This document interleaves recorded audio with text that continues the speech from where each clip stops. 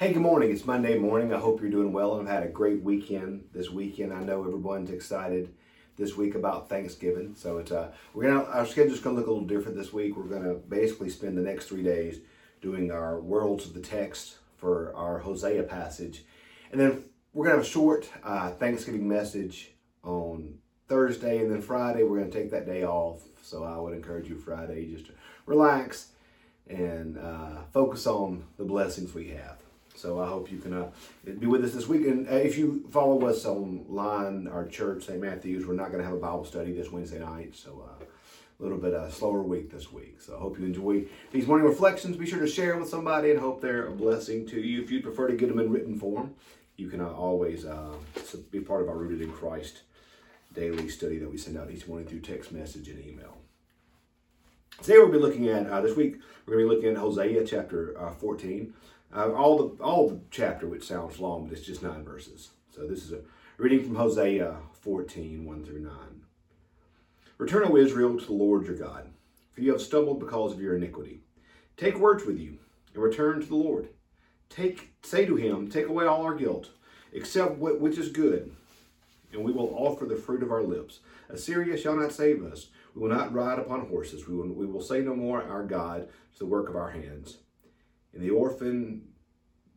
you the orphan finds mercy. I will heal their disloyalty. I will love them freely, for my anger has turned from them. I will be like the dew to Israel. He shall blossom like the lily. He shall strike fruit like the forest of Lebanon. His shoots shall spread out. His beauty shall be like the olive tree. His fragrance like that of Lebanon. They shall again live beneath my shadow. They shall flourish as a garden. They shall blossom like a vine. Their fragrance shall be like the wine of Lebanon. O Ephraim, what have I to do with idols? It is I who answer and look after you. I am like an evergreen cypress. Your faithfulness comes from me.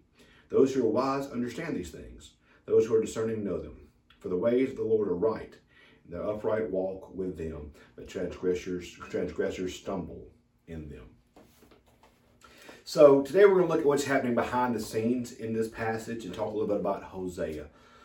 Hosea is one of the minor prophets. In the Old Testament, if you remember a few weeks back, we did an overview of Scripture and how the Bible all fits together. If you remember, the Bible has different parts of there's different sections. In the Old Testament, there's the books of Moses, then you have the histories, then you have the wisdom, then you have the prophets.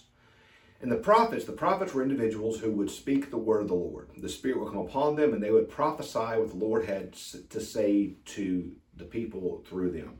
Some prophecies were future looking. They concerned things regarding Jesus, the end of the world, things like that. But other prophecies, in fact, the majority of the prophecies were present looking. They were words to the people of Israel in that moment. There were major prophets, minor prophets. The distinction between major and minor is not a distinction of importance. The distinction between major and minor is a distinction of length. Isaiah is 60 some odd chapters. Ezekiel is long. Jeremiah is long. Daniel is longer.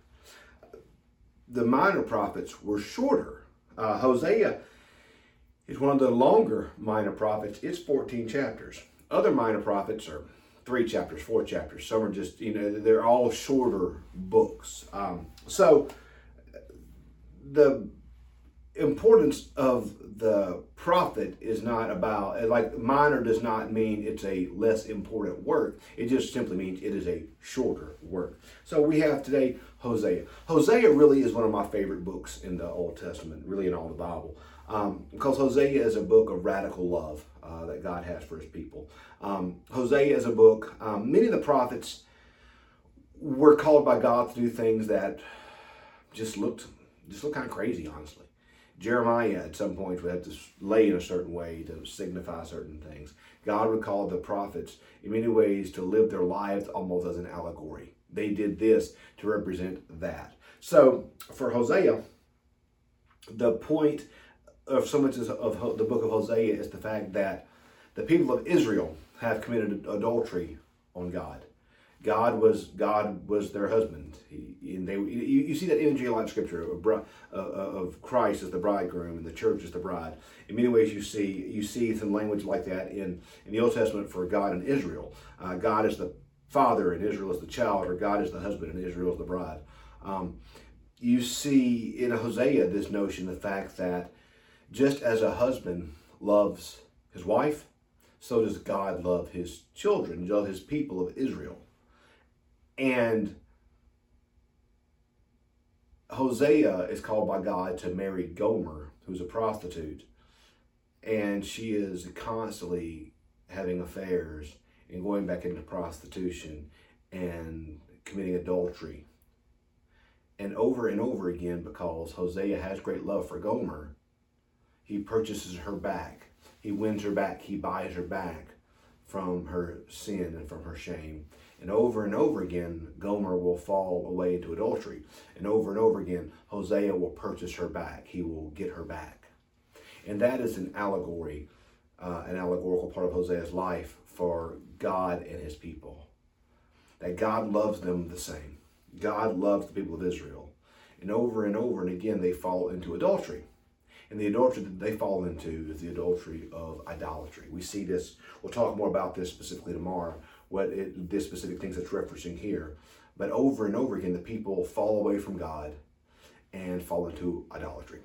And in the same way that a husband has his heart broken by these infidelities, so does God have his heart broken. But in the same way that Hosea loved Gomer with all that he was, God loves the people with all that he is, in spite of their great sin.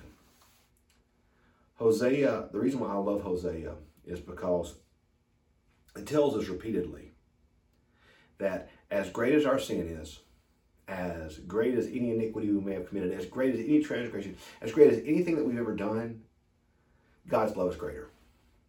Yes, our sin is great.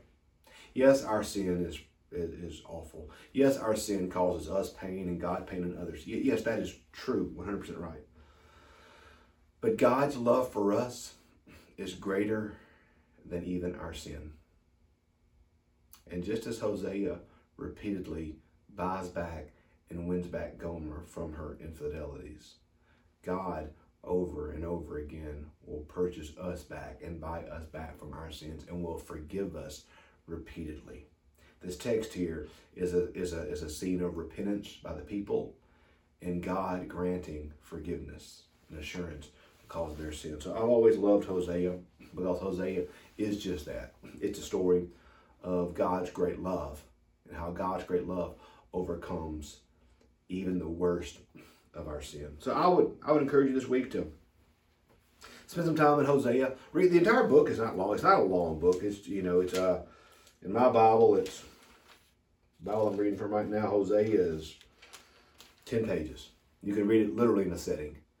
I would encourage you to read through Hosea, highlight it, underline it, and listen to the parts that speak to you. Hosea 10 particularly is one of my favorite chapters in the whole Bible because it's a great story of God's love for Israel and how he's angry and overcome with anger, but his heart softens and he loves the people. And this is a beautiful scene of repentance, and we're going to talk tomorrow about what this repentance is actually about. So Hosea is about God's great love for his people in spite of his people's great love, in spite of his people's great sin. Same true for me and you, y'all. Same true for us.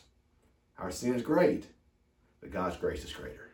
Never forget that. Hey, love you guys. Pray you have a great day today. I look forward to talking to you more in the morning about Hosea. Have a great Monday. See you.